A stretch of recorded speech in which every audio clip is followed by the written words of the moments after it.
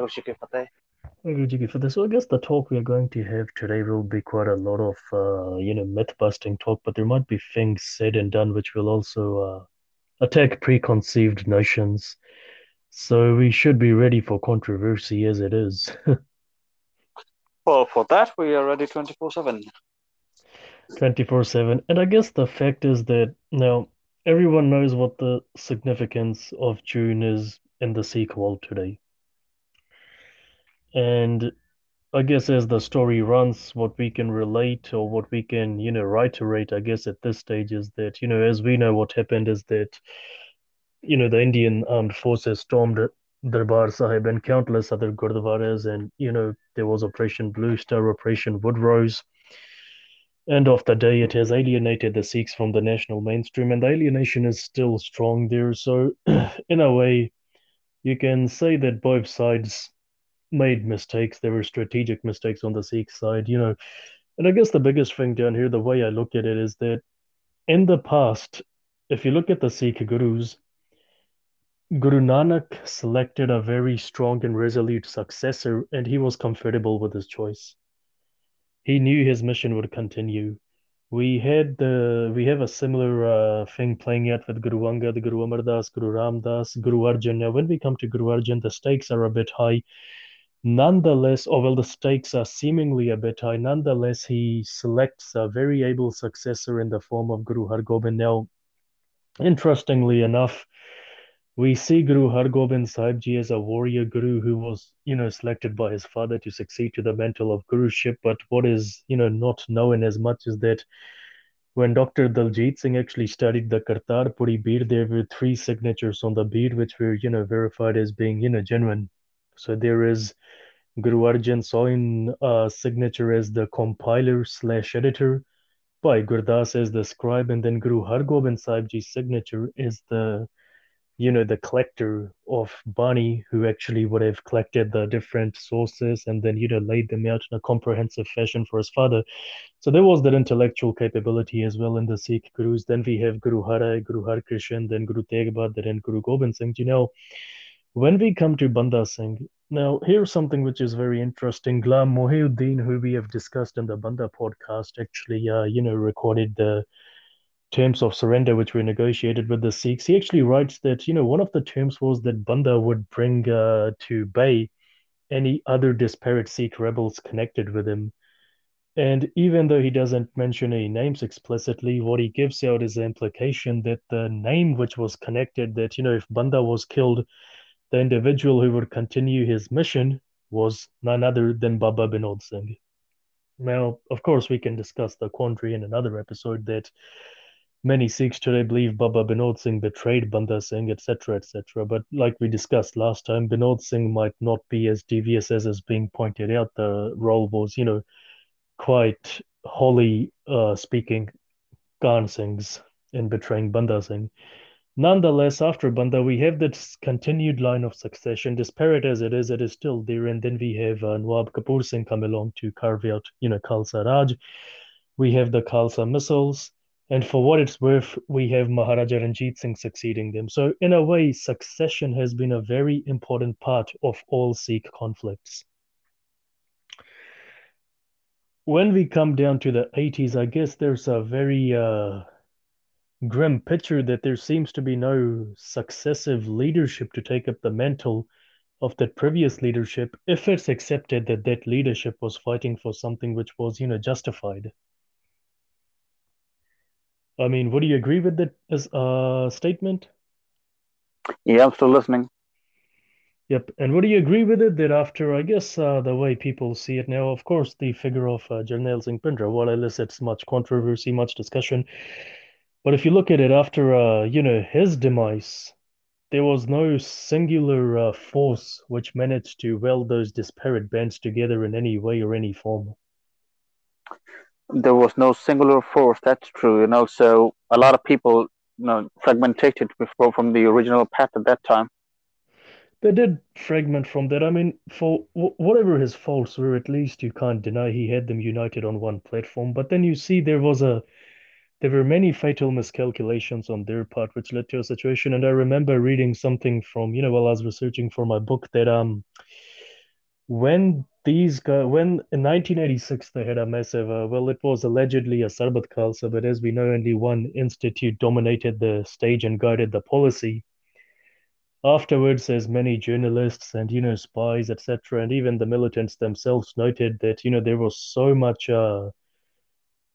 conflict, so much discord among these various factions that they just decided to split and go their own way. So when the first Black Thunder happened, while it was touted as being something which was a decisive victory for the state at least, what the pundits, the experts, what they actually revealed was that by no means was this a victory because the groups were discordant in the first place. They were never static in the Darbar Sahib, and by attacking Darbar Sahib, each group was inflamed further anyway. This was the second attack. So, as we can see, something even the book Sikhs of the Punjab, which was written during this time, what even that book notes is that even though the picture of these various groups was given out as being, something similar to the Sikh missiles, they were never united. They never had a singular sense of purpose, a united purpose which animated the missiles. Hmm. And I guess those of us, you and me, who grew up at the tail end of the militancy, we can pretty much confirm that as well. There was no united sense of purpose ever. Everyone had their own different version of what they were fighting for, what their goal was, and what the eventual outcome should look like. That would be true. There are actually videos of the Kharkuz surrendering, and they. I think I do remember a video of a young kid, and he said that people have become selfish and they are now working for themselves, not for the Panth anymore. Not for the punt anymore. Anyway, after those events happened, the way which it usually happens with any community, but I guess foremost with the Sikhs, is that those events galvanize us, and then we attempt to preserve those such events, such incidents for posterity by interlinking them with their past. Now, if you look at the Banda Singh era, 1 year after Banda Singh, Binod Singh, dies fighting, so Mani Singh takes over, and this we are talking is recent history, but by Mani Singh would usually refer to the Shahidi of Guru Arjan, the struggles of Guru Nanak. So the way they saw those events, which happened, almost a century before them, the Sikhs back then, was that these were organic events which still linked to their present. So they saw their struggle as succeeding those past struggles. And I guess today, while we say that the current struggles we have in the political dimensions worldwide, they are, successive to those past struggles that, the struggles we have today are, continuing from the past. It's only lip service. We are never able to get that sentiment of, if they struggled in the past, we are struggling today. If they won back then, we can win today as well. We just leave it by saying that, look, there's a struggle. We are struggling. End of story. There's never any resolution as to how we are going to triumph over the struggle. Would you say that would be like living in nostalgia? I guess the I guess there's nothing wrong with living in nostalgia as long as you can constrain it to a certain degree. But I guess we are taking the wrong inspiration from the past, and we will get on to discussing that as well. But the thing is that if you look at after Banda Singh Bahadur, we discussed Nawab Kapoor Singh. Nawab Kapoor Singh came to the fore, etc. He would have seen that, we are struggling from the Guru's time, but rather than focusing on the struggle itself, he also focused on the fact that Sikhs in the past were able to come up with solutions. We need to come up with our own solutions, which are, relevant to the contemporary context. And what we have today is we have no one who's going to step forward and say, look, we have problems, we have issues. Here, these are the solutions we believe should be implemented. We have no one like that. Everyone is content to feel sorry for themselves and wallow in misery. Really, what I'm saying is everyone is happy to remain down in the dumps. No one wants to struggle to reach greater heights. No one wants to struggle to reach greater heights. Yeah, no one wants to make an effort. That's what I'm saying, really. So Yep. Well, yeah. There's a lot to unravel here. Yeah. there's a lot to unravel. And I guess the foremost thing today we have is that this is called Shidi other Hafta, that these are the days of the Shidi other than whatever happened in the intellects with the past, the Shidi of Guru Arjan. Now, the fact is, whether you love them or whether you hate them, there is a whole spectrum of the Sikh world today which is always going to, look at Sikhi and martyrdom as being synonymous.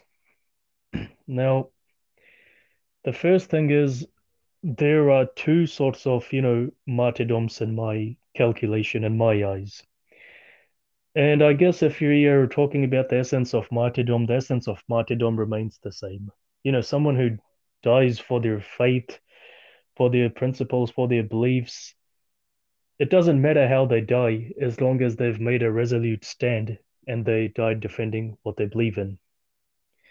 So the first category we have is what I like to call associative martyrs. Now, martyrdom by association, you can call it that as well if you want to indulge in semantics. So what it really means is that, for example, if something happens today and the Sikhs are targeted, and you and me are walking on the street, and our only fault is to have turbans on our heads and beards on our faces, and we are killed for this, then we are martyrs by association, that we are associated with a certain belief or a certain principle which goes against the times, and we are targeted thus.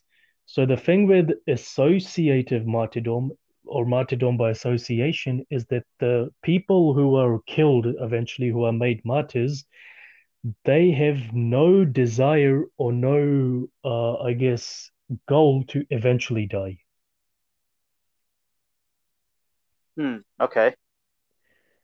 And we have many examples of this. I mean, we can, like, the Jews who died during the Holocaust, how many of them do you think would have, come out of their houses prepared to die? Not many would have been prepared to die, but they were killed because they were Jews. Or, Sikhs during the Chota Kalukara, Vada Kalukara, and Jallianwala Bagh, what happened after Indra was killed all over India, etc., etc. So we have many examples. Even those, the Sangats and Blue Star, they were, these are martyrs by association or associative martyrs. Then the second category we have are what we call, or what I call, I guess, and this is, I'm just making up these words as I go along because the sentiments are forming in my mind, the concepts are in my mind. These are what we should be calling orientated martyrs. So they have an orientation in them to die for what they believe in. So martyrs by orientation or orientated martyrs, this would be Guru Arjan, Guru Tegh Bahadur, Bhai Taru Singh, Banda Singh Bahadur, all those who lived their life a certain way, a particular way, refused to concede ground on their principles, and accepted death rather than, living under the foe's foot. You see what I mean? Mm-hmm. So these are orientated martyrs. Now, in these two categories, something you need to note, and unfortunately, among Sikh preachers, there has started this current wave where they claim that, martyrdom is going to, how would you say, pardon your sins. If you die fighting in a certain place, all your past sins will be washed away, etc., etc. So all these sentiments are reflective of what happened during the Crusades. You know what happened during the Crusades? They went from Europe all the way to the Middle East. The worst rapists, plunderers, sinners, all of them went there because the Pope told them that, if you succeed in your fighting, you will be forgiven your sins, and if you die fighting, you will be forgiven your sins anyway. So these were people who had no interest in living, life as their, I guess, their principles, as their principles donated, and nor were they, martyrs by association. These were people who were in it for themselves. And a similar sentiment animated, the Prophet Muhammad's armies during his first few battles, because really what he did was he collected a ragtag bunch of, marauders and bandits. That's how they actually, posit his first armies. And anyway, what he said was that if you die fighting, you're a martyr, right? And somehow this has become the definition of martyrdom throughout the religious world. You die fighting, you're a martyr.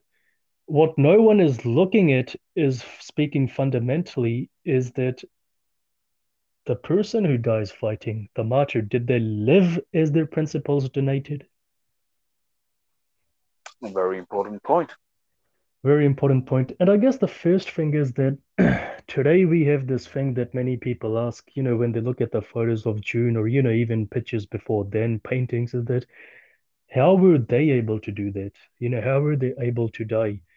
And I guess the thing is that, as we discussed last time as well, that, how Bhai Taru Singh understood Gurbani, how Guru Gobind Singh saw Gurbani would be very different from how we see it today. Today, we see it as a renunciative and meditative text, which, we should be closing our eyes, listening, and, saying Satanam Vaheguru to whatever is read out. They would have seen it as being life changing and dynamic injunctions, and they would have tried living their life by those injunctions. And that ultimately brought them into conflict with the powers that be. Hmm. So, the fundamental thing, the first thing we need to understand is the creed of martyrdom in Sikhi is not what it is in other faiths. So in Sikhi, we don't have reincarnation that you die fighting for dharma, you reincarnate as a Brahmin and then you can get mukti. We don't have that. So in Sikhi, martyrdom is not quid pro quo. In Islam and Christianity, if you die fighting for your faith, you're given heavenly awards. We have nothing like that. So in Sikhi, martyrdom is selfless as well. Yep. And No heavenly Bibia for us. no heavenly BB or heavenly real estate for us. Anyhow, the third thing down here again is that the martyr has to live his life or her life as a martyr, as a Jinda Shahid before becoming Shahid themselves. Okay, I have a few small questions that can be answered with either yes or no. Yep, If somebody, let's say, he's for a battle, yeah, a legitimate yep, battle yep, for good reasons, yep. he retires from the battle the same day, he dies from a snake bite. Is he a shaheed? No, Okay, you have lived your entire life. Let's say you are 40 years old. Let's say yep, you have yep. lived your entire life living your principles, serving Sikhi. Well, for your Sikhs, we're going to talk about Sikhi, of course.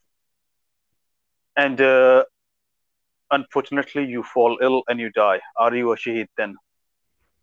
No, Let's say you fell off your horse and you broke your back and blah blah blah, you die. Are you a shaheed then? no.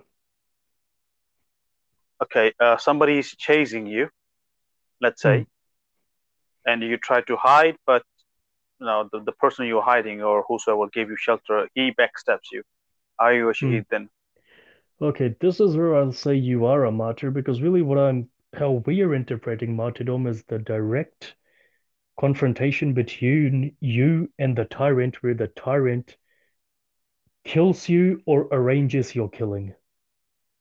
Okay, and what's the difference between a murderer and shaheedi? I guess these go hand in hand. So if we look at it from the tyrant's perspective, if you look at it from Wazir Khan's perspective, did Wazir Khan murder the Sahibzadas or did he martyr the Sahibzadas?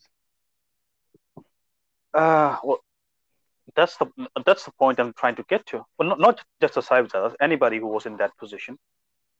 For us, for the people who draw inspiration from the Sahibzadas, from martyrs, there will be martyrs because in the context of what we are discussing, Shahidi means not conceding on your beliefs and sacrificing your life, with the life being the highest gift you have been given by your creator. So you know how Guru Nanak, in Gurbani it says, "Bhai prapat manukh deoriya, gobind milan ki teri pariya." Go bhai prapat manukh deoriya, gobind milan ki teri pariya. That this is your one-off chance to meet your maker. And if this one-off chance, you're ready to sacrifice this one-off chance rather than live under someone else, you are a martyr. You know you're not coming back. There is no charasi dagar. There is nothing like that. You're getting nothing into it. You don't know what's going to happen after you die, and you're still willing to jump into the unknown just to take a stand for your beliefs, for your convictions, for your principles. That is martyrdom. The guy, the individual, the aggressor who's martyring you, he is essentially murdering you. His sin is called murder. Your virtue is called martyrdom. That's a very important distinction we need to make between murder and shaheedi. That's the thing. I mean, unfortunately, I don't know how our Sikhs are thinking. If you look at some of these, narratives written for kids, Wazir Khan martyred the Sahibjadas, as if Wazir Khan did some big service on the Sahibjadas. We need to be drawing distinctions down here. And you know how this has worked out is that if someone says that, the aggressor martyred a few Sikhs, it's almost like giving the aggressor a free, ticket. You can get away with it. Hmm, I understand you.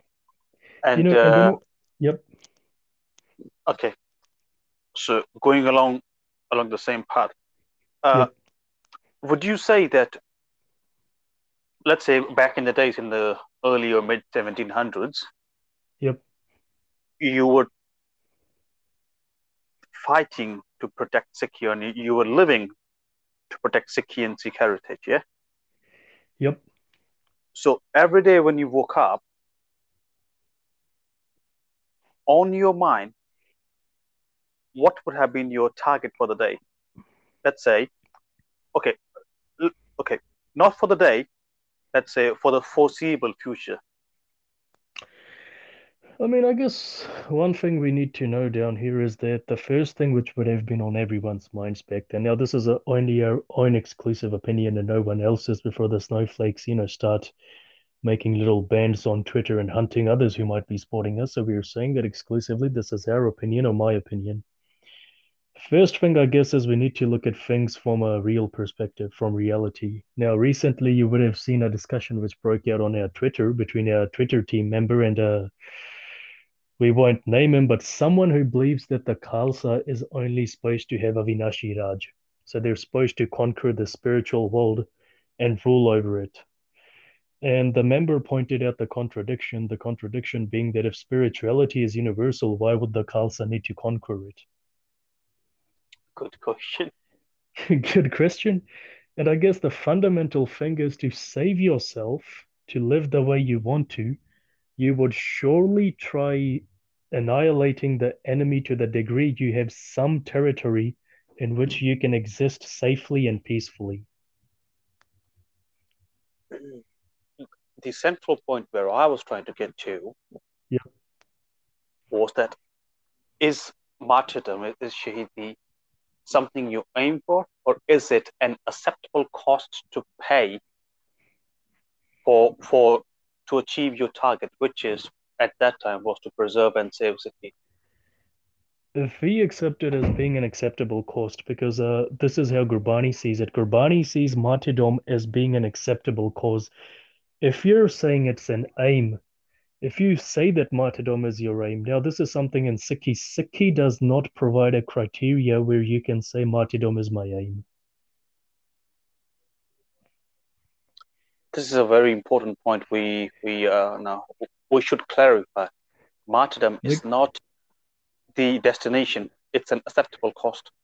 It's an acceptable cost. It's a Or last resort cost. I would say that you know that this is a possibility, It is and a possibility. you're prepared for it. I mean, if you make martyrdom your point, your goal in life, then you're smashing planes and buildings. Uh, well, yeah, yeah. It can be utilized to mislead you. It can be utilized to mislead you. And on the other hand, if you accept it as an acceptable cost, that's a different thing because then you're ready to confront the aggressor, the tyrant, and fight them, on their own terms. And then, because the thing is, how Guru Nanak designed Sikhi, how Guru Nanak designed the Khalsa, because Guru Nanak is the true father of the Khalsa. How Guru Nanak originated the Khalsa was that everything the Khalsa did would be in the public eye. The Khalsa would serve to inspire. And while we have the name of significant martyrs in our Sikh community, in our Sikh society, in our Khalsa Samaj, there would have been smaller incidents of martyrdom where, others, non-Sikhs, would have been inspired to take up arms against the, incumbent tyrants at the time, even if we don't remember the names. For them, martyrdom would have not been a goal, but a cost. Now, when Paitaru Singh goes and frees that gill, the one who was being gang raped by the Mughal Rajput rulers at the time, he knew what the eventual outcome could be. Not would be, could be. But he accepted it. He accepted it as a necessary cost. When, however, the Mughals came for him, and he realized that, all the surrounding villages would be razed to the ground. Thousands would be slain for one man. Then for him, martyrdom would have become a cost he had already accepted. But from the onset, martyrdom would not have been his aim. Otherwise, he could have just gone to the gates of the, Darbar where those guys were doing their atrocities and told them, "Here I am, I'm a Sikh, kill me." Do you remember the? Well, of course you would know him. Hmm. I can't remember the exact movie. The Greek hero Achilles. Yes. I think the movie was Troy. I think. Brad Pitt. Yeah, Brad Pitt, Yeah, and that's Troy. he meets his mother, and I think his mother has got the ability to foresee the future. Yeah. Yeah, Thetis. Yeah. Okay. And I think she says that if you stay here, you will live a long, happy life. You will get married. You will have children, and nobody would remember you in history. Hmm. If you leave now, you're going to die there, and people are going to remember you for millenniums. And he chooses to go. He chooses to go, and that's a risk he was running. I guess the way they showed it in the movie and the way Homer relates these incidents, I mean, one thing we can say is there's always the benefit of hindsight. So, whenever someone relates a tale, like Bangu relates it in the Shri Guru Panth Prakash, he's doing it in retrospection, the event has already happened and they're trying to, sort of glorify it. But Mystified. mystify it, I guess. But we have to look at it from the perspective of what would have been going through that individual's mind at the time. Now, Namdev decides to challenge the Brahmins, and the Brahmins get the mullahs on their side. And what they do is they bring a unconscious cow and throw it at his feet. And they get the Sultan to come along, and he tells Namdev, resurrect the cow. And Namdev says, "How can I resurrect something which you guys are saying is dead?" And he says, "Well, tell your, Ram to do it." And he says, "My Ram is not Ram Chandra. My one is a different Ram. Ram who's Ramya Hoya, because the word means someone who's all pervasive." And the Sultan says, "Well, whatever you're saying, I want you to pray to your Ram and tell him to undo his laws or make it his hukam to raise this specific cow." And Namdev says no. So, we have that Bani from Namdev, which is misinterpreted to say that some, big ass bird in some, dhoti came along flying to save him. But the reality is that that Shabad, that specific term Garod, which is translated to mean Garuda, Vishnu's bird, actually means Gyan from reality. And Namdev's Gyan, now this is what happens is, Namdev's mind, there's a thought, and it allows him to, as far as the Brahmins are concerned, turn over their world, flip it upside down when he says, "Well, wait a second, get a calf." They bring a calf along, and when the calf starts lowing, the cow instantly wakes up. Because what Namdev had realized is that the Muslims would not kill the cow without doing halal, because that's what the times were. They were so religiously superstitious. The Brahmins would not kill a cow anyway, and this cow wasn't dead at all. You could see it hadn't been dead for a long time, so they had knocked it unconscious, and he decided to reawaken it.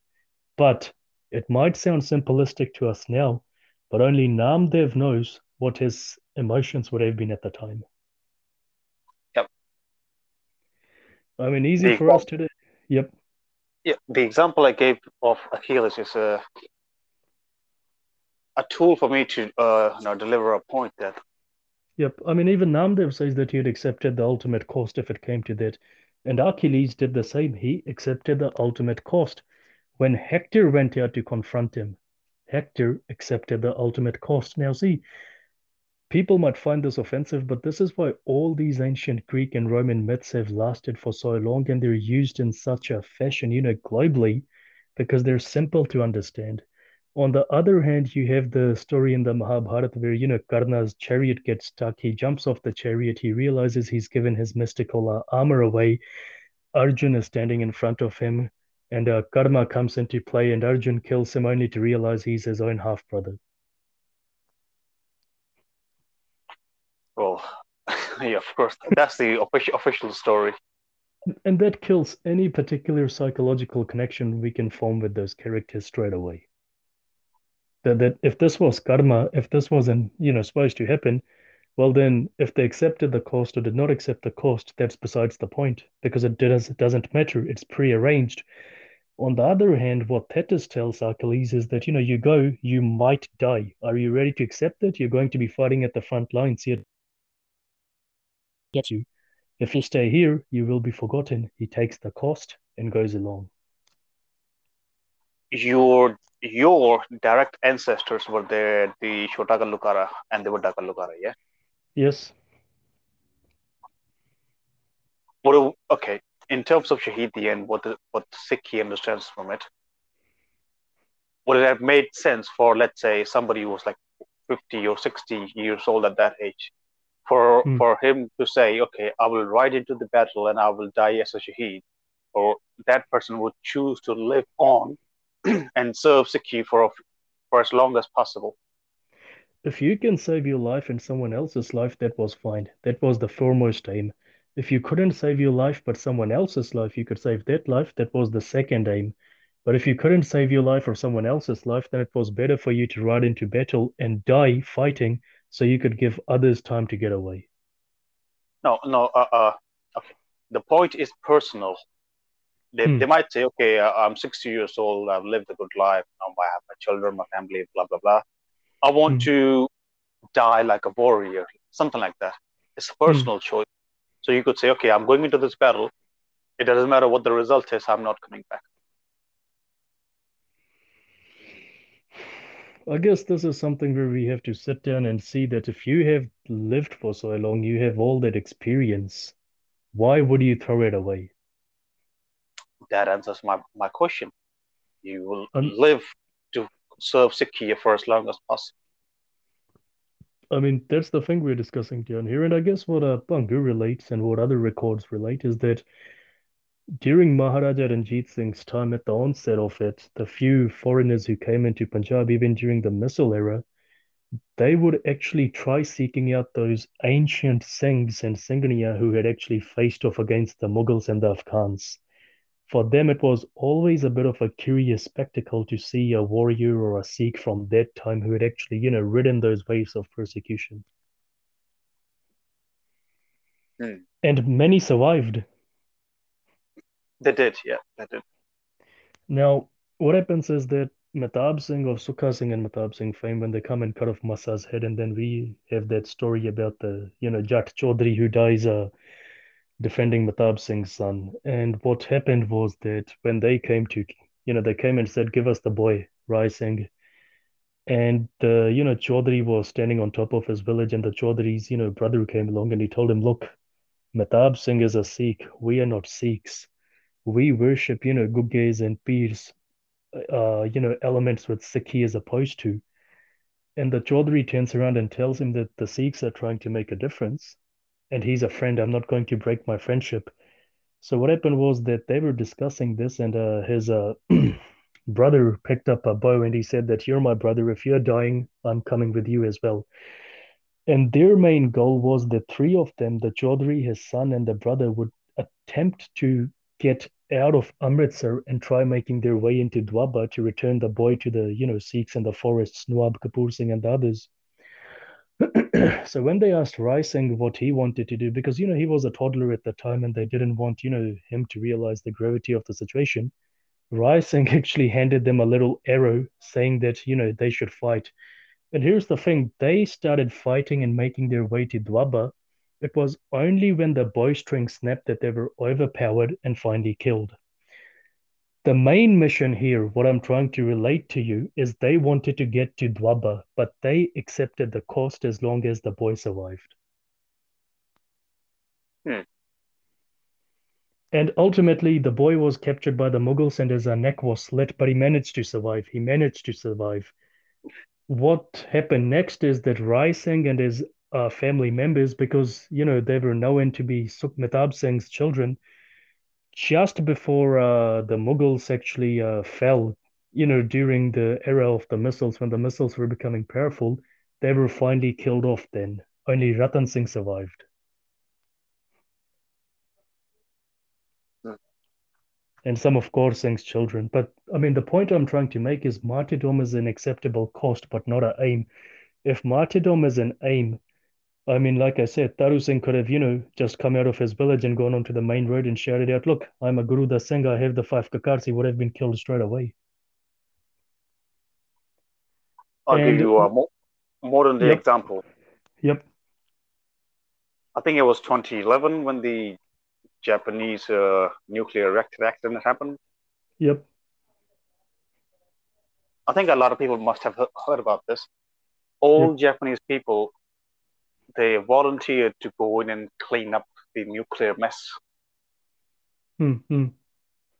They said that we have lived our life, we are nearing our and the end of our lives anyhow. So it doesn't make sense to send in the young people, to send them to an early death. We volunteer. We are already old. Is that Shahidi? I would say that is Shahidi. I would say that is a Shahidi. So they have accepted the cost. Straight away, they've accepted the cost.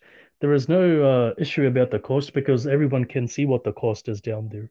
Sometimes you have to do that. Guru Tegh Bahadur is sitting at Anandpur. He knows Aurangzeb's going to be knocking at his door soon.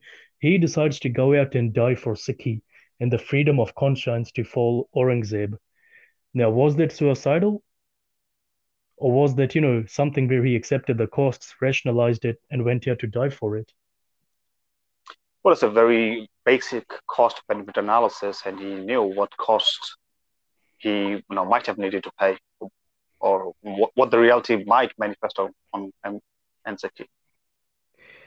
All this really begins where martyrdom really comes from, where your principles, these convictions to die for them, they come from something called Zameer in Punjabi, but conscience in English. Okay, and And yeah, okay, go on. Sorry. yep, and the thing is, conscience is supposed to be the most fundamental thing in human life. It makes us humans, really. But while religion might say this, while religion identifies conscience as being, foremost in life, the thing is, the thing really is, religion does not want to pay too much attention to conscience. Because if religion pays attention to conscience, religion will be exposed, wouldn't it? Well, of course, of course. If there's Oh, a doubt in your mind, they will suppress it. You're not going to address it. yep. Now, here's the clever thing, so if you look at it from the medieval perspective, because the medieval Judeo-Christian ethic still has a massive effect on us today, our society. The medieval philosopher Thomas Aquinas believed our conscience emerged from what he called synderesis, or the spark of divinity, or conscience. And what he literally meant was the human mind's ability to comprehend the world in moral terms, morals and ethics. But here's the catch. As far as Aquinas was concerned, morality, or synderesis, as he called it, could only come from Christian values.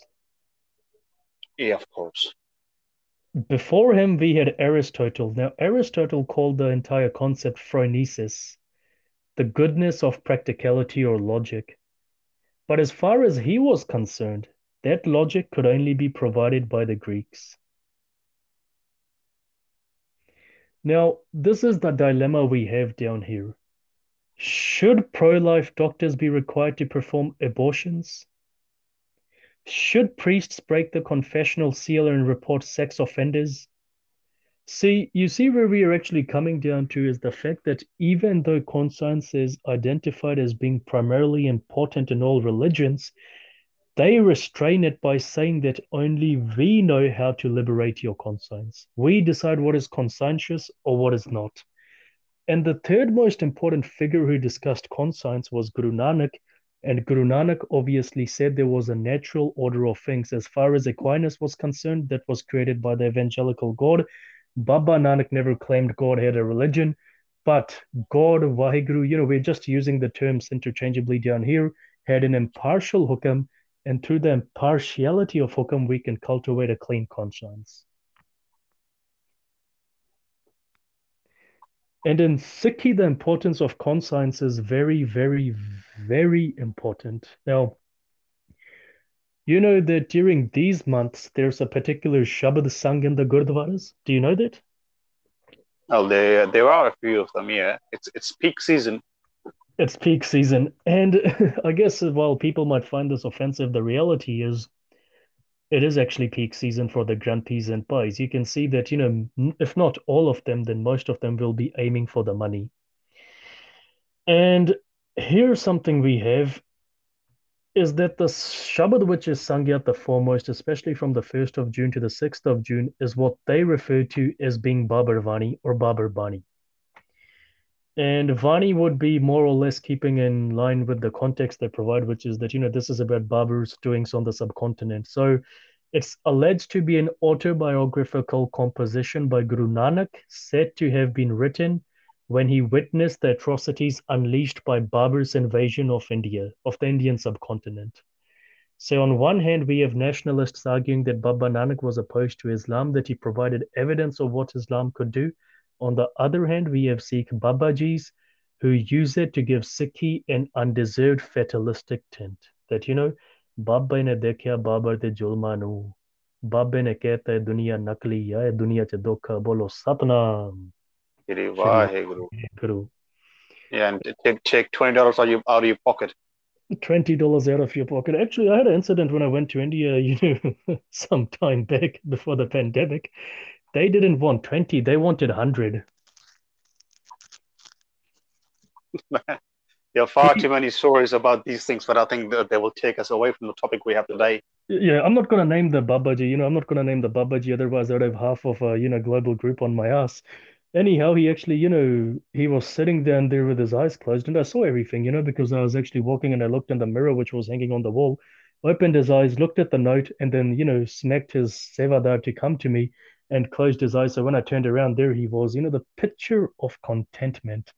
And Sevadar came and said, Dekho ji, sada inna chalda nahi, kharche bahut hunde ya, blah, blah, blah, blah, blah. Took out his phone and showed me a picture of $100 bill that this is what we need, not the five.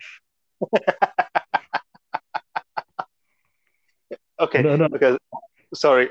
Okay, similar incident happened to us. I was with my extended family, and we were going to Hemkund Sahib. Yeah, Yep, the, of course we were all conversing in English, and the moment they saw foreigners, they're like, "Babaji, Babaji's here. Would you like to go do darshan of Babaji?" yep. And I said, "Well, we're going to meet Guru Gobind Singh. If is your Baba bigger than them?" And he was like, "Oh, well, no, no, no, no." So his sales pitch ended there. Yep. And getting back to the Babur Vani thing, you know what's funny? A lot of things. Tell me. On Ang 360 of Guru Granth Sahib, this Bani is supposed to be. And if you look at it on the internet, there are 10 lines to what is said to be Babur Vani, and in none of the lines you have Babur written in there. Now, where they're teleporting Babur from into this Gurbani is, beyond me. ਪਤਾ ਨਹੀਂ ਕਿੱਥੇ ਉਹ ਕਿਹਨੂੰ ਚੱਕੀ ਲਿਆਉਂਦੇ ਆ ਜਦੋਂ ਵੀ ਇਹਨਾਂ ਨੇ ਕੋਈ ਆਪਣੀ ਗੱਲ ਨੂੰ ਸਪੋਰਟ ਕਰਨਾ ਹੁੰਦਾ ਨਾ ਝੂਠੀ ਗੱਲ ਨੂੰ ਤਾਂ ਪਤਾ ਨਹੀਂ ਕਿੱਥੇ ਤੱਕ ਮੁਰਦੇ ਖੋਦ ਕੇ ਲੈ ਆਉਂਦੇ ਅਗਲੇ. And the thing is, if we read this Shabad now, Gurbani has a certain parameter which allows us to translate it and understand what the Guru is saying. Guru Maharaj जिन्ने भी कच्चे नहीं सीखे, they weren't even that raw that they never left a translative aid within Gurbani itself. They knew what could happen. They were witness to 1,000 religions rising and falling, to Brahmanism and Islam and all other Pujari factions, because those factions would either assault the language or mistranslate everything. So they decided to provide right translations as well within Gurbani, a parameter we can utilize, a system we can use to get to the bottom of what the Guru actually wants us to understand, and not what the Sevadar Jathedar types want us to understand. Now, Baba Nanak's Bani makes it explicitly clear that if you're a Sevadar, do Seva in a dignified way, and you can probably get to Jathedari. But Sevadari and Jathedari, they're not too far away from Ghetto Bari. Ghetto Bar bhi agle ho jande hain. And today, I guess, in a time when the Sikhs are slowly waking up, the gate has never been closer for these individuals. Oh, okay, done a lot more things, mate. Now, the Shabad, if you look at it, Ang 360 of Gurbani. Khorasan Khasmana Kiya Hindustan Diraya. Now, I'll read out the Shabad and we will go from there. Ape dos na dei karta jam kar Mughal chadaya. Ete maar pai kurlane taake dard na aya. Karta tu sabna ka soye. जे सकता सकते को मारे तो मन रोस ना होए रहाओ सकता से मारे पे वागे खसमे सा परसाई रतन विगाड़े वगोए कुत्ती माए सार ना काई आपे जोड़ विछोड़े आपे वेख तेरी वडियाई जो को नाव तरे वड्डा साध करे मन भाणे खसमे नदरी करे आवे जाते चुगे दाने मर जीवे ताके छपाए Nanak naam vakhane. Now, first thing first, there is no reference to Babur in here, but the first lines, Khorasan Kasme Kiya Hindustan Draya. What this actually means is that, Khorasan was Persia. That was the Indic name for Persia. So what Baba Nanak is saying is that Persia and Hindustan, all of creation has been created by the Creator. Now, the Mughals, one thing we need to remember is that the Mongols, we discussed this in a past episode when, the Genghis Khan's horde split up. The Timurids or Timur the Lame, those descended from, Timur the Lame, they were the Mughals who finally came into India. And the fact with the Timurids was that they lived next to the river Chagatai in Turkey, and Turkey and some parts of Afghanistan and other Middle Eastern territories, which were welded together by the Safavids, this was known as Persia. And Persia had many names, many name changes going on. We had, Byzantine and etc., etc. So as far as the individuals were concerned, this during Baba Nanak's time, the area was called Khorasan. And what Baba Nanak is saying is that Khorasan, Hindustan, like the rest of creation, they have been created by Vaheguru or God or creator, whatever you want to say. Now, the next line here starts with ape. Now, ape means you, but what's actually happened is the you has been translated to refer to God. And this is a mistranslation because that doesn't make sense. So, what it's saying is that, God has hukam. Hukam is arbitrary. Hukam controls every facet of our life. God is mechanistic. God intended Babur to come along and murder the denizens of India. God struck fear in the denizens of India, in the residents of the subcontinent. God made them cowards. God sent Babur to kill them, and God enjoyed the blood sport. Now, you can see where the problems with this arise because first thing first is it's never identified what sin the residents of the subcontinent committed to get so many bloody invasions in the first place. Geography And is the same. when we look at it from an impartial view, of course we can say geography, but when we look at it from the Babaji classic point of view, the thing is that, God is killing people without a reason. And all this is deliberately impugned on God. All this is deliberately put on God. So let's blame all of this on God. And Yeah. this works into another way because further on, it's on these angs of Gurbani, Baba Nanak tells us that no Taram Pujari was able to stop Babur, no Mullah, no Kaji, no one had any guts to stop him, and no one was even able to stop him in the first place. The guy was too smart. That's exactly what Baba Nanak says. The invader, the aggressor, was too smart. So what Guru Nanak down here is saying that, Ape dos na de karta jamkar Mughal chadaya. The fact is that he's talking to the reader. He's talking to us. And what he's saying is if we look at Mughal, Mughal needs to be translated as tyrant. So what Baba Nanak is saying is that the maker has fashioned both Khorasan and Hindustan. Hindustan fears Khorasan. The cowards, us, the cowards have no one to blame but their own insipid selves for their fear. This is why the Mughal tyrant treads them underfoot. Mm. You see where Baba Nanak is putting the blame? He's putting it on us. He's saying that fine, then there is a certain section of the population who will always be victims, but those others, able of body and mind, why are they struck by fear? And then he tells us why they're struck by fear. Ete maar pai kurlane taake dard na aya. Now, this one is again translated to say that look at the Holocaust, the massacres which happened. God, didn't you feel any pain? But there is no God in here. What Baba Nanak is saying is that eti maar pai kurlane, such is the conflict that their conscience is killed. Whose conscience? The cowards. Taake dard na aya. That's why they don't feel pain at what is happening around them. Their conscience is dead. They can't stand up for anyone. Karta tu sabna ka soy. Then, here's the thing. What distinguishes a coward and a brave person?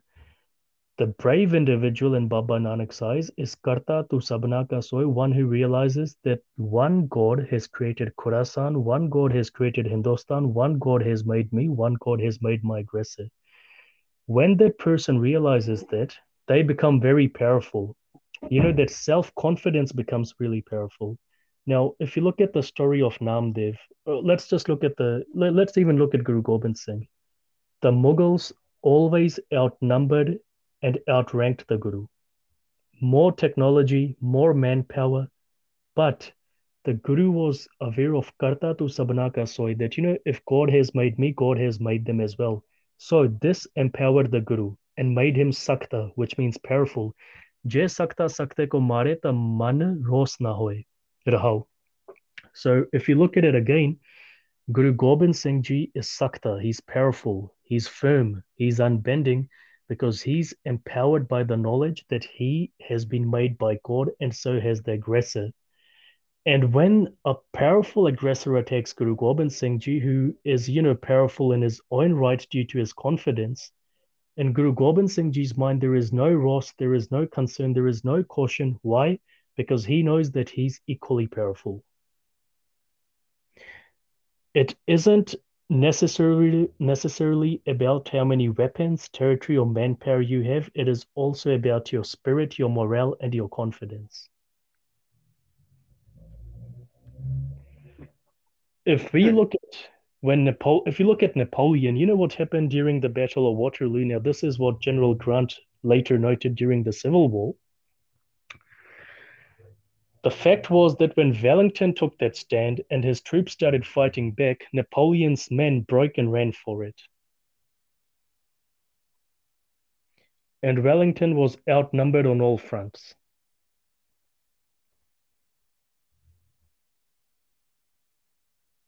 So you see what I mean? When you have the spirit, the confidence, nothing can stop you. So that's what Guru Nanak is saying, distinguishes the brave individual. And he's saying that this is how you become brave. Then, up ahead, Sakte se mare pe vage, khasme sa parsai. Now, the cowards, their mind is actually like the lion. So Sakta means powerful and Si means lion. So Sakta si mare pe vage, khasme sa parsai. The cowards who die a conscientious death, they have only themselves to blame for being like weak herdsmen. Now, at the end of the day, if you're a herdsman and a lion comes and takes your flock away from you, who do you have to blame at the end of the day? Yourself, not the lion. Yourself, yeah. The lion is doing Yourself. what the lion is supposed to do. The lion is doing, what these Babas say is the lion's God-given duty. And the Peda are doing what is their duty. You know what nature and evolution have made them. They're just playing out the game of nature. But you can actually interfere and stop your herd from being slaughtered. You don't. You only have yourself to blame. Then up I, ahead. Yes. I thought the Paydan were busy voting for Jacinda. Well, from social media, you get the impression. Anyhow, now up ahead. Up ahead again, we have Baba Nanak, focusing on cowards. Ratan vagare vagoy kutti mai sar na kai. And what this means is the jewel-like conscience. So the Zameer is silenced by obsession with illusory elements. Once silenced, then one becomes a dead dog. Now, what dead dog actually means is that, when a dog becomes weak, unable to perform its duties, They say Kutta Maria Brabariya, that's what Baba Nanak is saying here. So you become like a dead dog, unable to express concern at whatever passes before one's eyes. So a dog who's about to die can't bark, can't see properly, can't run properly, can't even bite properly, can't even breathe properly. What use is such a dog? And if your conscience dies, that's your state from the inside. You're able to do nothing. You're not even able to defend your own home and hearth, let alone your territory. Then up ahead, now this is another one which is cleverly misinterpreted by the Babaji crew. This is Ape Jod Vichod, Ape Vek Teri Vadiyai. This isn't addressed to Waheguru. What this is addressed to is the human mind. The mind attaches, the mind separates. This is the greatness of the mind. And then up ahead, yet if one lays claim to virtue but indulges in vice, then such a mind is nothing but an insect fighting for survival in the Creator's gaze. So here it is. If you have a mind, you have a functioning mind. Baba Nanak is saying that look, the coward and the valorous individual, they both have minds. One uses his mind for, breaking himself. The coward uses his mind to break himself from reality. The valorous person uses his mind to attach himself to reality. A coward can never accept death. But the person who's, as we were discussing, who's a Jinda Shahid, who's a Gurmukh, who's a Gursikh, that person has already accepted death. And if death is supposed to come at aggressor's hand at as a cost of standing up for your beliefs, then the mind is fully attached with reality and accepts that. And this is the greatness of what the mind can do. But if you use your mind for, less purposes, for base purposes, then in the eyes of the creator, in the eyes of your maker, you're nothing more than an insect fighting for survival in your dung heap. And amazingly enough, the Shabad down here is mistranslated because here's something what Baba Nanak is saying that if you claim virtue and are a hypocrite, then look at the reality here. Look at the reality here. How many Sikhs do we have today? The Sikh leadership, the Sikh religiosity, Sikhs worldwide, they claim virtue, but they're unable to do anything. Provide the yardstick. Well, they're not going to follow that. That's guaranteed. And that's why the Shabad is mistranslated. Now, the end, this is the very important part down here. Marmar jive ta kich pai nanak naam vakhane. And what this really means is the first time you die when you allow the Shabad to appropriate your internal being. ਜਦੋਂ ਤੁਸੀਂ ਸ਼ਬਦ ਨਾਲ ਜੁੜਦੇ ਆ, that is the first death. You have died from all other concerns. You want to live your life as the Shabad says. Second death happens when the Shabad kills your ego. So your hubris from the inside, your base individuation, when the Shabad destroys that, helps you rein it in. That's when your second death happens. Two deaths happen in the I guess before your final death, two other deaths happen in a Sikh's life, as far as Gurbani is concerned. That is why Guru Nanak says marmar. Two times he's actually mentioned it. Babas today have, lots of Sakis, but no, that's not right. And this death is also described by Bhakt Kabir. Kabir Satguru Surme. Bay ban jo ikke. Lagat hi pae. Kiri pire pur para karje sheke. Kabir, the unparalleled warrior truth, has shot me with his mighty arrows. They found their mark within my mind, and now my heart is pierced with gyan. So that is what happens. That is your second death. That's what your state, your mental state becomes like. And then, of course, there is Baba Nanak's conclusion, Kichpai Nanak Naam Vakane, that, the Naam experiential wisdom, this is what it leads to. So what we have cleared up now is that the Khurasan Kasmekia Shabad is not a Shabad celebrating tragedy. It is a call to arms. It's a call to arms. The fact is, we might say that this Shabad is just a few words, but at the end of the day, Navjeet, the thing is, if you look at it, if you reflect on it, there is a reality down here. If you're attached to your home, you're attached to your family, you're attached to your hearth, you're, attached to illusory pleasures, are you seriously going to tell me that you're going to get up and, look the aggressor in the eye and tell him enough is enough? No, I'll just take my valuables and I'll run. And that is what Baba Nanak says in Asadivar as well. Now the Turks have come with their dark colors. The Brahmins have started wearing those colors on the outside. They're getting circumcised. They're wearing the Islamic symbols. They're attending the Islamic prayers. They're eating goats outside and inside their houses. They're eating something else altogether. They're doing something else. They're hiding themselves. They've hidden themselves.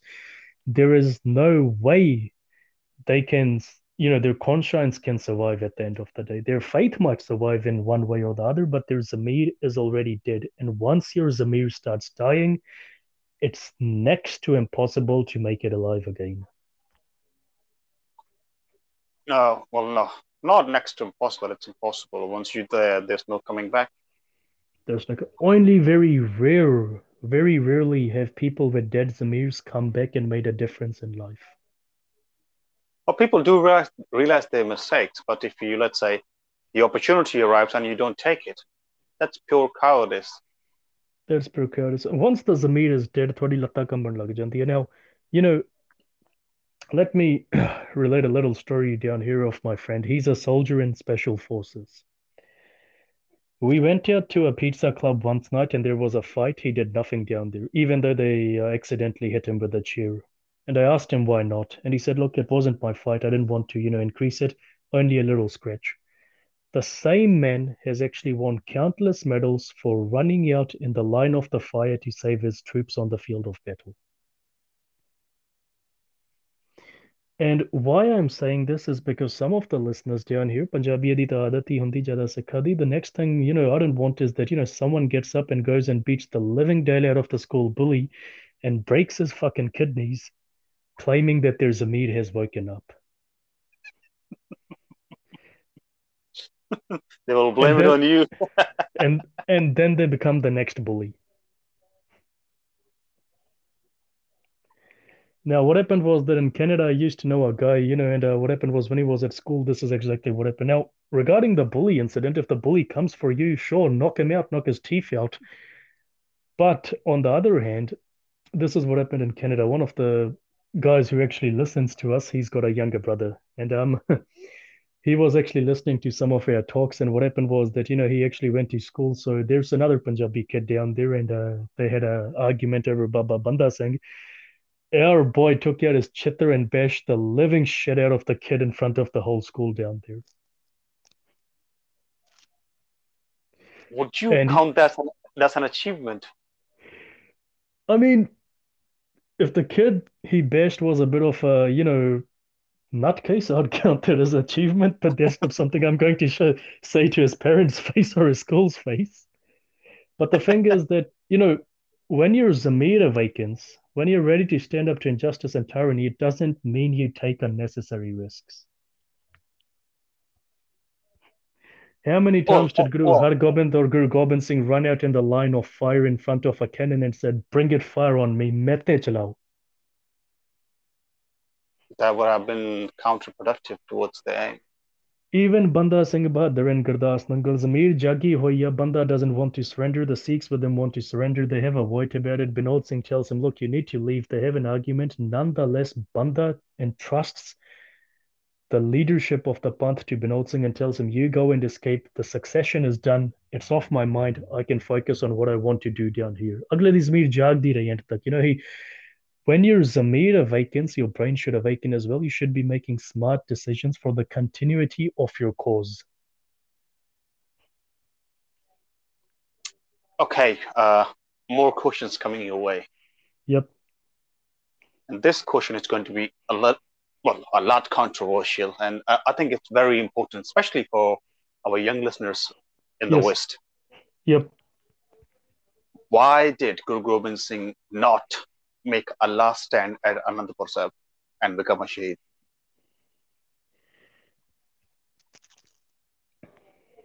That's a genuine question. That's a really good question. Last stands in Sikhi have been made where there has been no other option or to allow others to escape. If we had Guru Gobind Singh down here, now the thing is, human guruship ended with Guru Gobind Singh, right? Yeah. Even that day inside the fortress at Chamkor, it's believed there were eyewitnesses from other villages around watching as the Guru coronated Sangat Singh and officiated him as his successor, but Sangat Singh was a stand-in for the Khalsa. So the Khalsa was entrusted with the Guru's mission. If he had to make a last stand, he made sure his mission was entrusted to the Khalsa Panth. There was a continuity of succession down here. But making a stand at Anandapur, fortifying Anandapur and saying, I'm going to die here, I'm going to die here, there was no point in doing that. Okay, And so through this goes back to what we were talking about earlier, that, back in our history, there was always a continuity of the mission because a leadership was chosen. Today, we have nothing like that. yeah, and that completes the circle. I was going to comment about it Yep. that Shahidi is not the aim; it's an acceptable cost. Guru Sahib had an aim. He had a vision that he wanted to work towards. Yeah, Ratan Singh Pangu describes the story, formula of Thai pot. Have you heard about that? I've heard about it, but not enough to properly understand it. Okay, so two and a half strikes. One strike is if you go and kill the foe and come back. That's the first strike. Second strike is if you go and kill the foe and come back while you're injured yourself. I'm just going off my memory. Half a strike is if you go and die fighting. Do you realize that then even then Shahidi would not have been the cardinal aim? That's not to say we shouldn't honor our Shaheeds, but we should also understand that for them Shahidi was an acceptable cost and not a mission. Acceptable cost. Yeah. Now the Shahidi missile, which was made under Baba Deep Singh, the thing with that missile was they accepted Shahidi as an acceptable cost. That's why they were called Shaheeds, and not because they ran into the front line, cannon fire. We are calling a lot of people Jinda Shaheeds today, but the fact is, Jinda Shaheeds are those who have died 2 times. Mar. That's what Baba Nanak says. Only they can be called Jinda Shaheeds. ਜਿਹੜੇ ਜਿੰਦ ਤਲੀ ਤੇ ਧਰ ਕੇ ਰਹਿੰਦੇ ਆ, ਜਿਹੜੇ ਜਿੰਦ ਤਲੀ ਤੇ ਧਰ ਕੇ ਜੀਂਦੇ ਆ. In their personal life as well as their, impersonal life.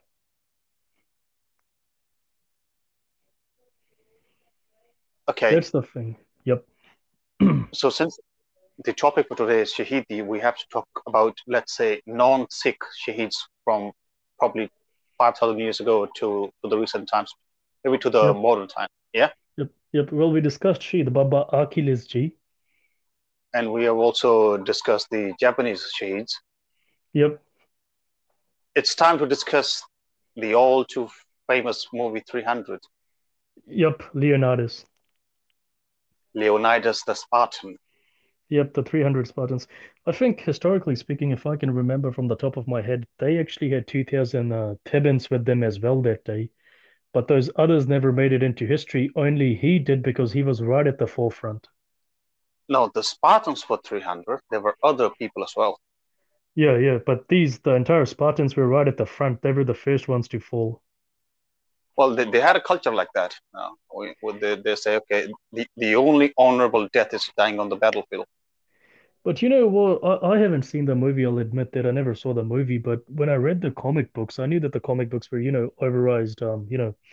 He overrode a lot of historical factors. But one thing I liked about it was in the graphic novel, which actually precipitated the film.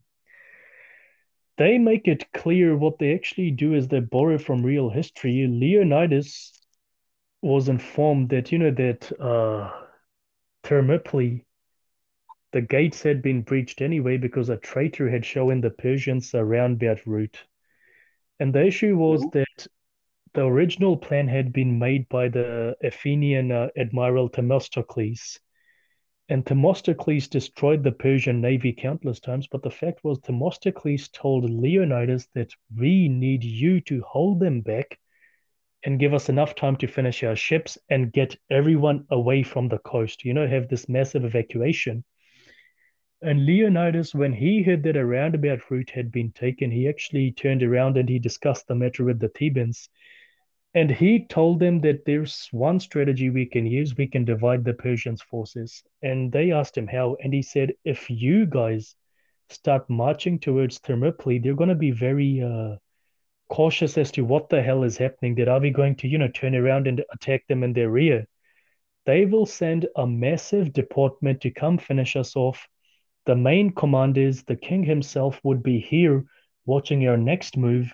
Only a few will be marching down to the coast, and these others would expect to catch up with them soon enough. To buy time, we need to make a last stand here. And the Thebans told him, the commander told him, we will die down here. And he said, well, that's the thing. That's the cost we need to take. We need to buy enough time for the others. There is a very famous scene from the movie.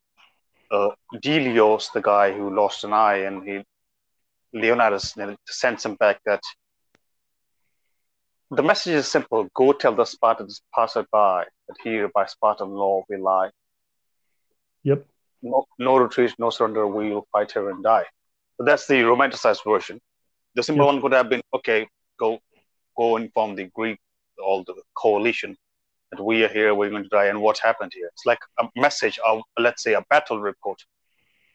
I mean, the thing is, if you consider it, Leonidas, Udham Singh, and those countless others in the past 20, 30 years who took out similar missions. When we have, Guru Gobind Singh, we have Baba Deep Singh, we have Baba Banda Singh Bahadur, we have so many. Do you really think that in their hearts of hearts they wouldn't have known what the ultimate outcome would be? Well, they would have known it on the first day. They would have known it on the first day. Banda Singh and Gurdas Nangal told the Sikhs that, look, you guys want to surrender. Me and 100 others want to open the gates and fight to the death while you guys try making it out alive. And they said, no, we need to negotiate with the Mughals. And he said, fine then. They're Muslims. They can deny that, they can deny our status as humans. And then what happens? They will, negate whatever treaty we have. And that's exactly what happened. He knew he was going to die.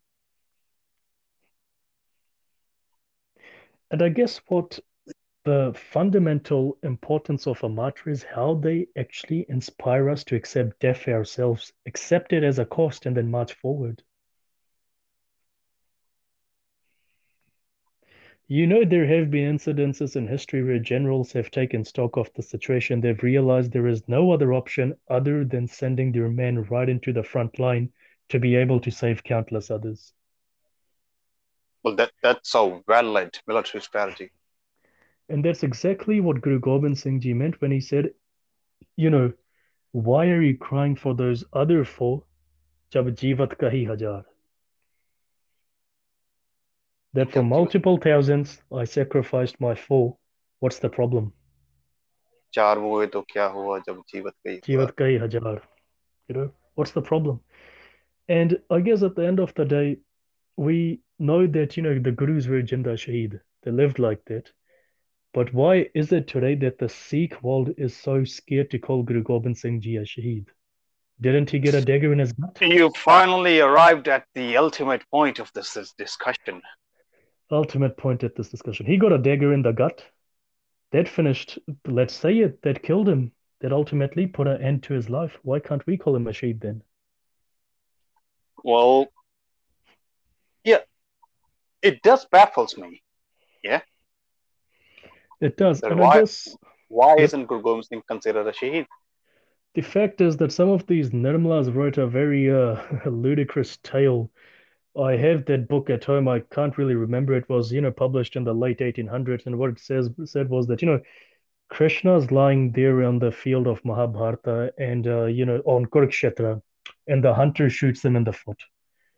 And Krishna forgives the hunter and tells him that, when I was Ramchandra, I shot you with bad intent. You were Bali, and now you've done this.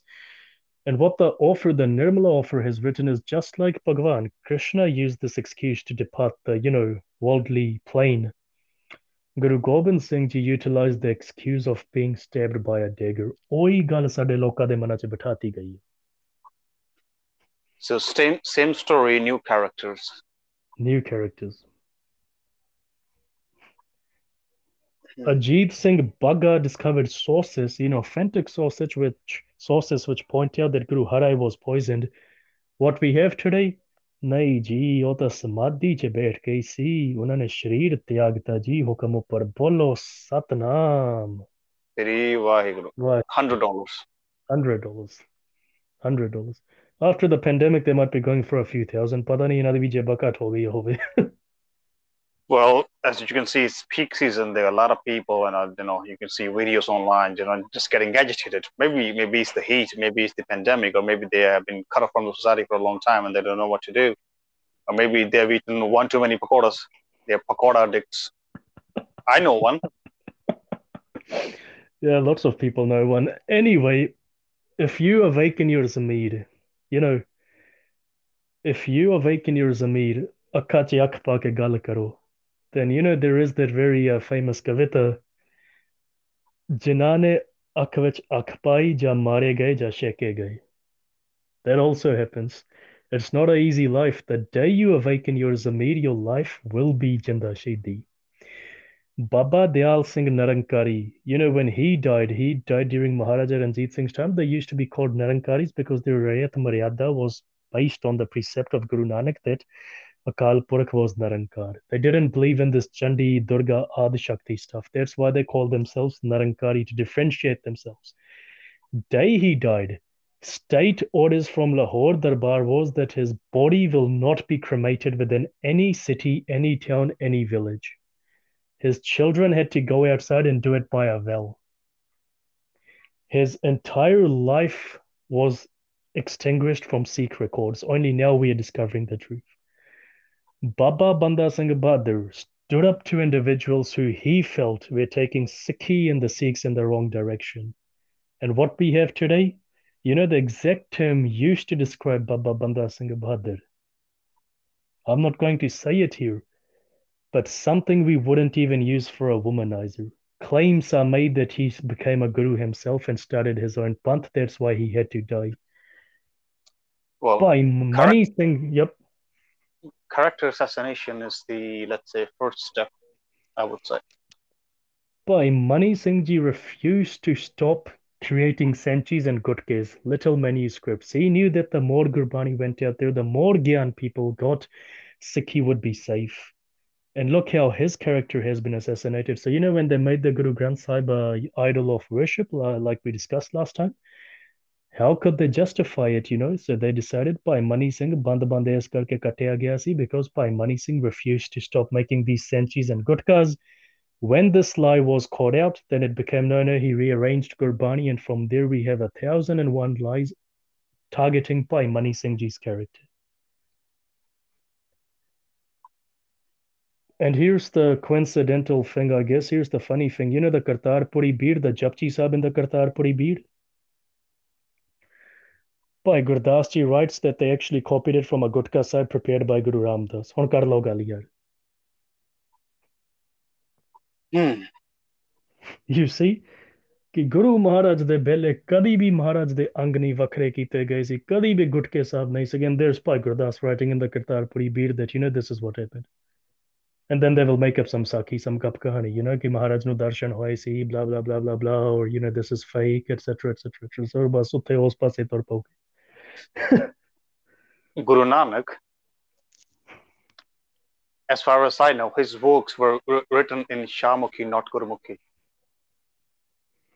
Who knows what's happening down here? And then if you look at it closer to our times, Professor Gurmukh Singh stood up to the Pujari at Akal Takht. 100 years later, in 1999, the Qaum got up and finally said that what happened to him was a tragedy. He died in a hovel. He was beaten up, mercilessly assaulted, assassination attempts made on his life. And he was, excommunicated from the Akal Takht, which was a mistake. For 100 years, everyone forgot about Professor Gurmukh Singh. The only substantial book published on him was in 1981. Up till today, Professor Gurmukh Singh only has one page to his name in Sikh history books.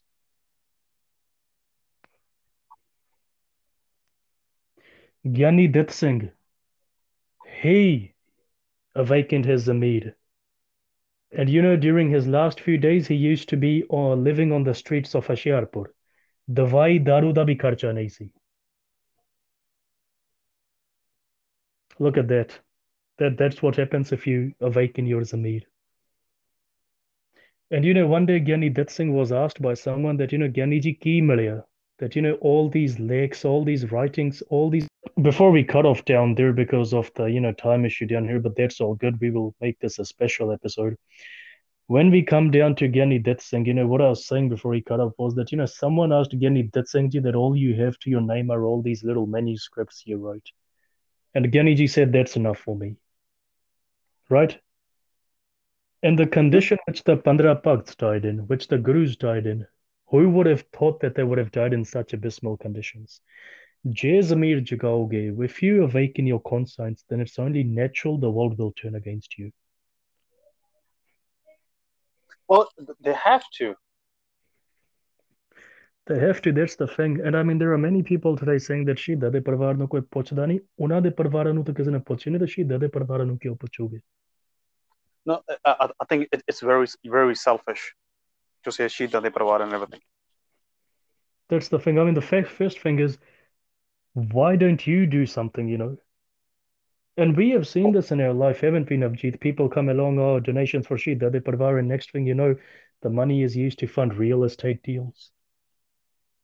Well, man, what can I say? Okay, hold on. Yep. Hold on. If there's Shida de Pravar, Hmm. are you not asking for a reward for the service, maybe of your father or of your grandfather, let's say? Would that make you a loyal soldier, or would that make you a mercenary who expects to be paid? Yeah, that's the thing. That's one thing. But then the other thing is that we are running around दुनिया दी सेवा करा लो पर साडे सिख अपनियां दी नहीं सेवा करोगे. No. I must go to Mars and do langar for the aliens, but I'm not going to help my next door neighbor who needs some help.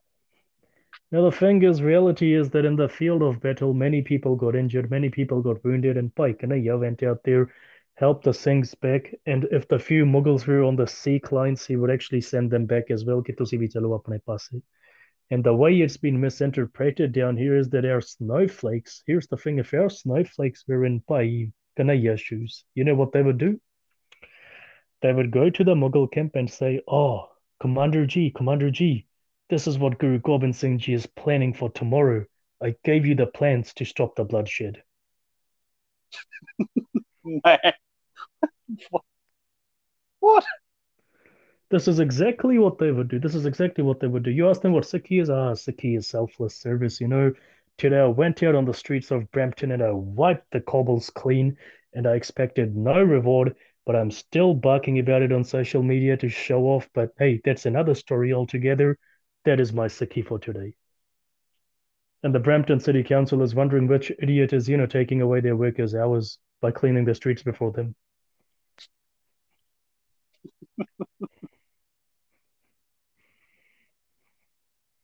Okay. So I think we have discussed the main points here. Have you missed anything? I haven't missed anything. I mean, I don't believe I've missed anything, but I mean, to reiterate, awakening your Zameer isn't a, matter of saying one, two, three. You will be attacked on each and every turn of your life, of your mission. Okay, so let me ask you some troll-ish questions. Here it comes. Yep. There's a Sikh army fighting a Muslim army in the 1700s. Yep. The Muslim is fighting in the name of Allah. The Sikh soldiers are fighting to save Sikhi. Yep. Both sides believe in Shahidi. Who's a Shahid Yep. here? See, this is where the faith in Sikhi comes along, doesn't it? This is where the faith in Sikhi comes along, that we are fighting for what is right. Our guys are Shaheed. It isn't a case of saying that Baba Nanak went to Makkah and broke bread with the Muslims, so why can't I fast with them today? And, You and the, probably this marry one. this happens. There are snowflakes. I mean, marriage all that aside, the fact is that our idiots have no sense of self-dignity. The first thing they need to do to prove they're Sikhs is to concede on their Sikhi. See, one of these clowns one day confronted me. He said, "Tusi idda bol there in the podcast, and he's like, you say this on the podcast, and this clown lives in New Jersey as well." Now, I was watching a cartoon on YouTube, Adult Swim, and the Care Bears, or whatever those teddy bears were back in the day. Anyway, they decide to kill some of their own members, and God comes along and says, "Now you will be transported to New Jersey." And they're like, "Oh, no." So I think New Jersey must be a terrible place. I don't know. I'm not sure. I haven't been there, even though we have listeners down there. So apologies to them. But the thing is, this dude from New Jersey, he told me that, all Amritari people are perverts, etc., etc., etc. And I was like, yeah, that's all right. And he said that gives Sikhi a bad name. And I said, definitely. And then I asked him, how do you know they're Sikhs? And he said, we can judge them by their appearance. And I said, that's right. You can judge them by their appearance. You can criticize them openly. And you, how are we gonna judge you're a Sikh with your, Karele vargi tent on your head and bloody pink glasses and, a suit, a coat, a fur coat as well? I mean, dude, you look like a pimp for goodness sake.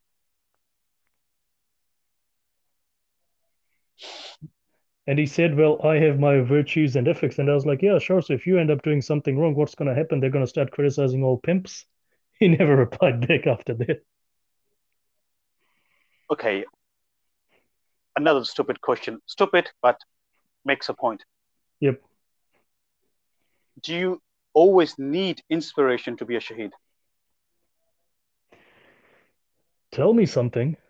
What precedent did Guru Arjan follow to become a Shahid? He had the words of Baba Nanak. He had the Bani of Baba Nanak. He decided to give Shaheed and lay down a practical example. You never need an example. But if you have examples today, well, yeah, that's fine. Do I need to be on that path out of my own conviction or inspiration? You need to be on that path out of your own conviction. What's inspiration going to do if it doesn't, give you the conviction? Conviction. Okay, then I'll give you an example. Yep. In Palestine, they actually on the TV, they actually had propaganda for the kids. Yep. There was the Jihadi Mickey Mouse. Jesus Christ.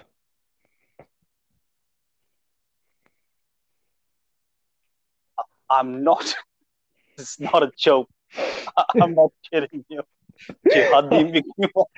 I know I've seen that video. I watched those cartoons before YouTube banned them. There was one where he's asking, where's Suleiman? Where's Suleiman? And Mickey Mouse comes along and tells him Suleiman's gone to Allah because he blew up a tank full of Israelis or something. And I was like, shit, where the hell have I ended up on YouTube?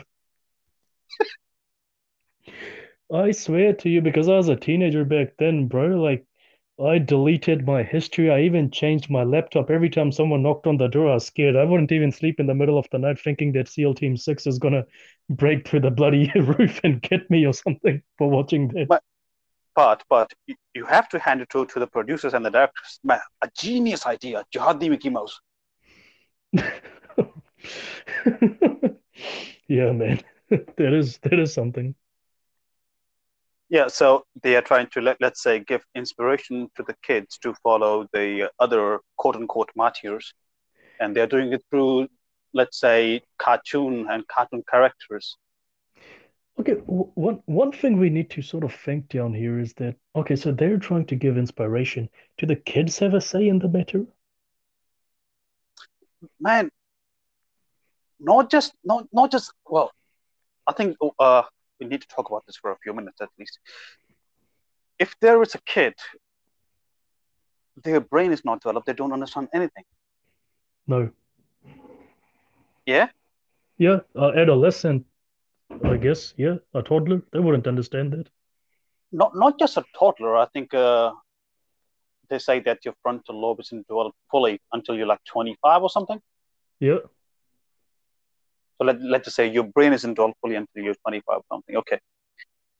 If there is let's say a 15-year-old kid somewhere in the world, could be anybody, it could be in Chechnya, it could be in Syria, it could be in Nigeria, I don't know where.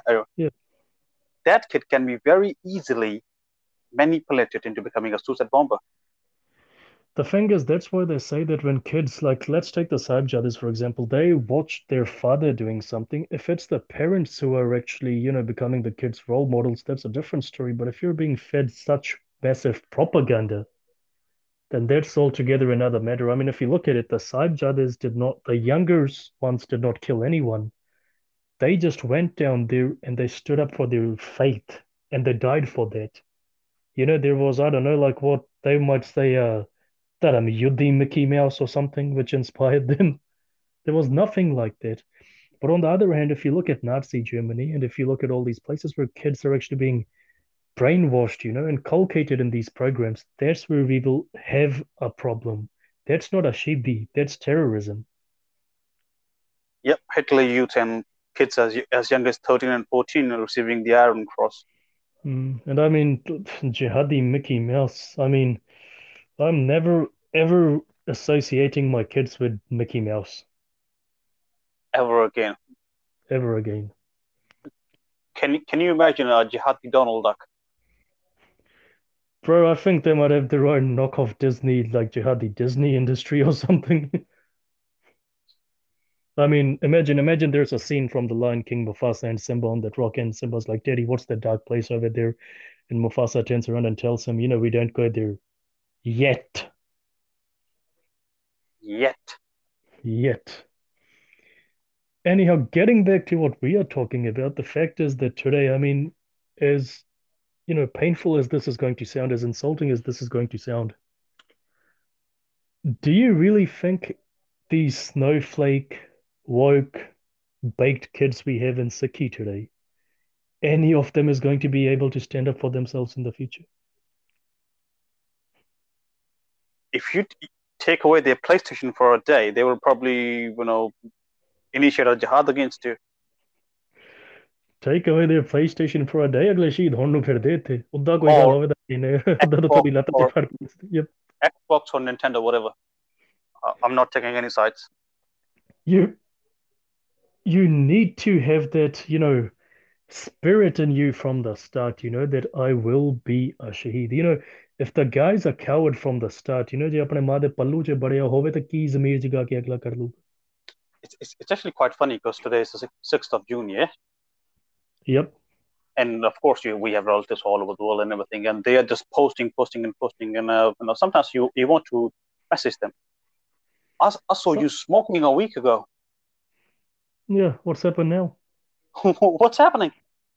I mean, these are clowns on the forums. Sikhi is Advaita Vedanta. Sikhi doesn't believe in duality. Sikhi follows Adi Shankaracharya Marg. And today, all of them are out of their houses saying, nahi, nahi, Sikh tak vakri koma. And then for the rest of the 11 months of the year, pata nahi kitte chal jandi vakri koma. Yeah, and it's also the same way. Like, okay, there was no big sheet going on. This guy sheet, that guy sheet, and the very next moment they will say, "Hey, you got some money? I gotta buy some dode and fame." Some people only go to the Gurdwara in this week. The rest of the year, they forget about the Guru, Gurdwara, Shahidi, everything. The issue for me personally is that people who knew what's going to happen, well, they accepted the cost, yeah. But can you imagine, let's say, a Sikh infant who's like 6 months old, Hmm. who's being executed by let's say, the Mughals? He's being tossed into the air and impaled on a spear. Yep. Would you call them shaheeds? At the end of the day, if they were killed for being, the children of Sikhs, then they're associative martyrs, martyrs by association. Martyrs by association. Okay. I want to cover all bases here because there is a possibility that what we might say, well, not a possibility. I think it is going to be misinterpreted and mistranslated. Yep. Deliberately. Okay. Anyhow, so these are things that should bother anybody. Yeah. If you You are know, sitting, yep. let's say you're a civilian in a war zone, a bomb lands on your house and wipes out the entire family. Are they shaheed? What is the war going on for? I mean, if this is, see, I think in my view, my cold-hearted, grim view, you're only a Shaheed today if it's ethnic cleansing, if it's a genocide. if there's Russians fighting the Ukrainians, both are Slav, both are Orthodox Christian, both live in the same geographic area. What's Hmm. what's happening there? Okay, so when we have, in the Sikh context, even under Maharaja Ranjit Singh, when there were territorial battles, these battles were to wipe each other out. Today people are saying that, we like, look, as offensive as this is, they're just saying, let's give the middle finger to Israeli history. But, I'm no avid spotter of Netanyahu, but one thing I'll say is that, when Netanyahu went to meet Obama back in 2009, he gave Obama a pretty damn big lecture when Obama made the statement that Israel needs to hold back. And this was the, upbraiding which Netanyahu gave him. And this was, that the Middle East, the Palestinians have over 58 countries which they can go to, but Israelis only have one Israel.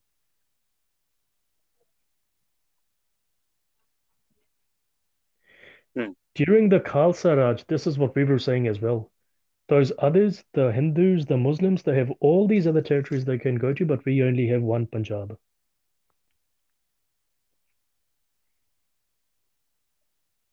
Point.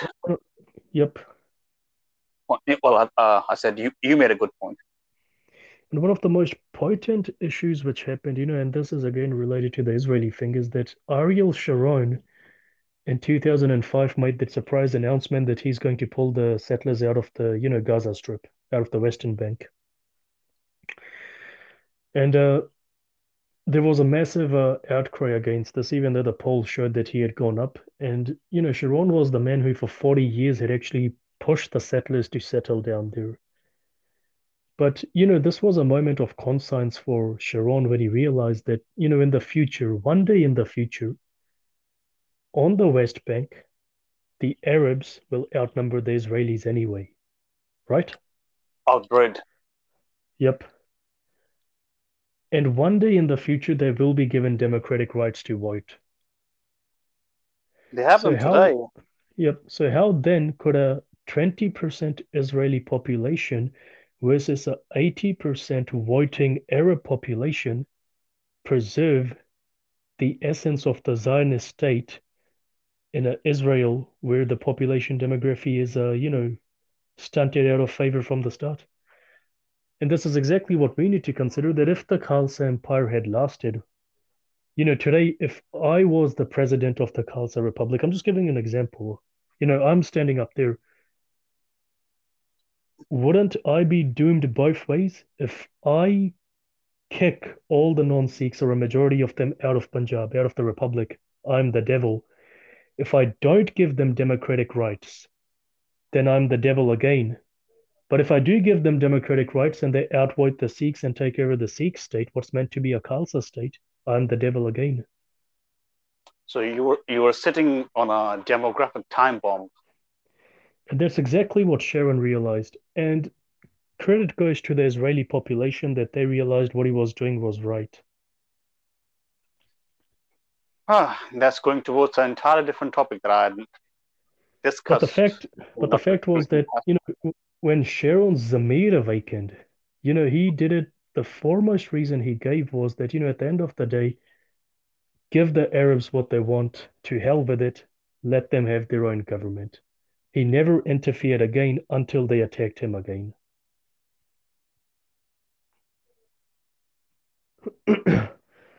These Same are the thing. sort of, Okay. yep. Same thing. Let's say same question, different characters. An Israeli soldier going on a patrol, and let's say a Hamas fighter Hmm. going to ambush him. Who's the Chi there? What's the conviction? What's the belief? Well, they are both fighting for their quote unquote homeland, If trying to Abdus Samad Khan and trying to. Zakaria Khan are saying we are going to wipe out each and every Sikh, we're going to kill each and every Sikh, and the Sikhs are saying that we're going to kill them until they give us their own Raj. After that, they can live, whatever way they want, as long as they don't interfere with us. We won't interfere with them. Who's the sheep? There, in my eyes, it will always be the Sikhs. But Hmm. if the ideology is to wipe out every last man, woman, and child of the other side, then that's not Shahidi.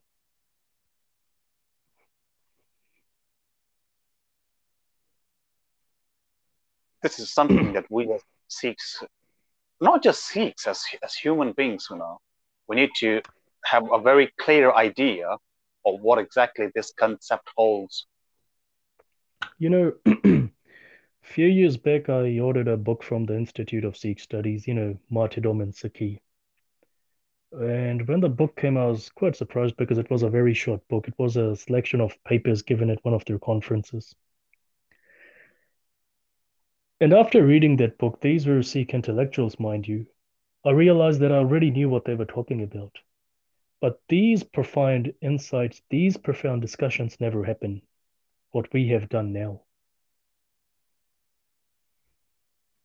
Well, we are committing thought crimes, so they can't afford to. And that's the thing we need to do is we need to gear the Sikhs towards the spirit of autonomy, and it can only come when we grapple with our past. Not we need to have a certain mentality to interact with texts of the past. Bolo Satnam. You live in nostalgia, yeah? Shri Vaheguru. Not just nostalgia, self-hating nostalgia. That those days were better. Today is not better. Today is shite. The fact is, to have that spirit, to get our calm, our panth somewhere, we need to grapple with these very hard questions, very profound discussions. We need to have these, and we need to have these in our homes, in our gurdwaras. We need to have discussions with our family members, with our children, and also with people that have some brain. That's the thing. That's the thing. The Sikh Shahid is a Sikh with a brain, with a conscience, and with the ability to distinguish between right and wrong. That's all from me. Okay, another one of those stupid questions. Yep. Do you see any similarity between you lighting up, let's say, a rocket like a firecracker? It goes for 4 or 5 seconds, then there's let's say, an explosion, a firecracker goes boom. Yep. Do you see any similarity between that and a person who believes that their only target in life is to attain Shahidi and, let's say, merge with Vaheguru and probably live a life with the, let's say, quote unquote, the old Shahids of the old time? No, I don't see any difference. And that's why something I like to make one last point down here is that, the way all this has been thrown on us, imposed on us, Kavi Santokh Singh wrote this passage on Shaheeds where he makes it out that the Shaheeds are demigods. So you see the concept of Shahidi, when it becomes typhoid, when you start worshipping the concept, how then can you be powerful enough to, if you have to, accept that cost in your life? And it's become so bad today that now we have this theory of Shahidi, Poja Phere Maar Diya, that any Shahid today is a Shahid who was, born in the past. No. And here's the funny one. In the Gurdwara, before taking the beer Sahib to someone's house, what's the ardas? Sache Patsha, Shahidi Pojano Kogi Sanu Phera Dave. And why can't you say that empower us enough that to preserve your sanctity and your respect, we accept the ultimate cost? Well, that will imbibe personal responsibility, and people don't like taking personal responsibility. I was actually going to ask you this question as my final question. Shahidi better.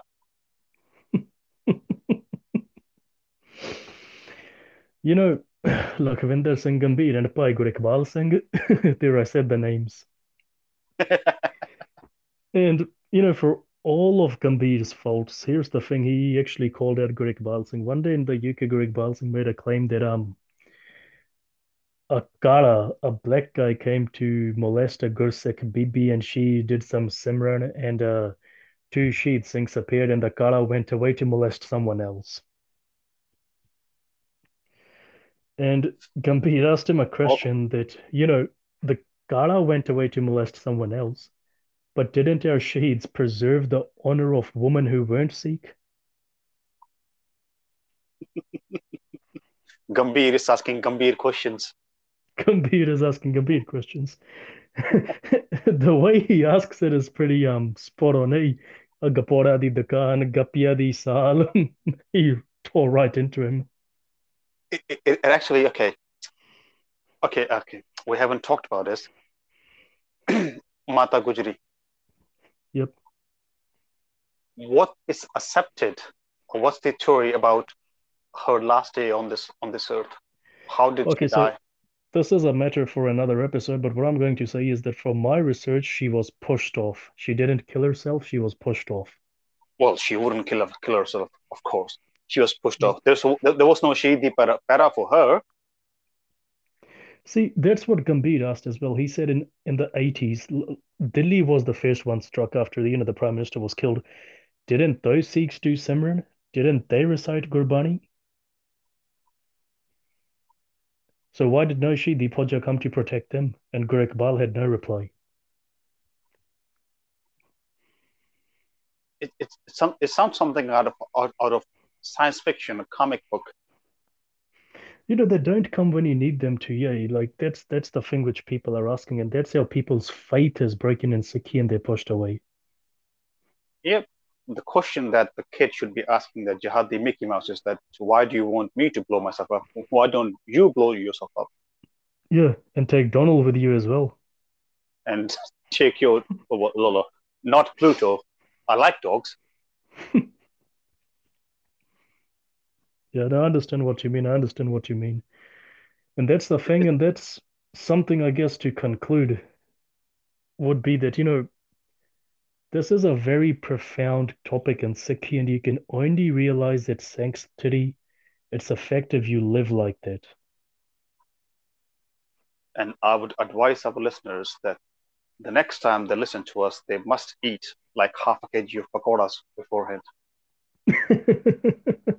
Yeah, because these talks do make people hungry. That's what someone was saying to me that, "Bhukh bahut lagdi thonu sun ke." And I was like, why? And he said, because you guys talk so deeply, I waste all my energy thinking about it. And I said, waste. And he said, oh, I spend my energy thinking about what you guys say. Okay, so you are making people hungry, you're causing fights in Canada, and you are creating School, it trouble was in one school. yeah, well, it was in Canada, and you're creating trouble in New Jersey. Yeah, all around famous. It's like you're launching rockets out of your backyard, and they're landing all over the world. All over the world. And here's the thing, one thing I'll end with. If you live with your Zameer awake, just remember that. Yep, the acceptable cost we discussed is the reality. It's not like a 5%, no, there will be a Yep. 5% possibility that you might die. It's not 5, it's probably 50. 50. Khorasan Kasme Kiya, Hindustan Diraya. That's all for today. Thank you very much for listening to us. Vaheguru Ji Ka Waheguru ji ਕਾ Khalsa, Khalsa Waheguru ji Vaheguru ਕੀ Ji ਫਤਿਹ Ki Fateh.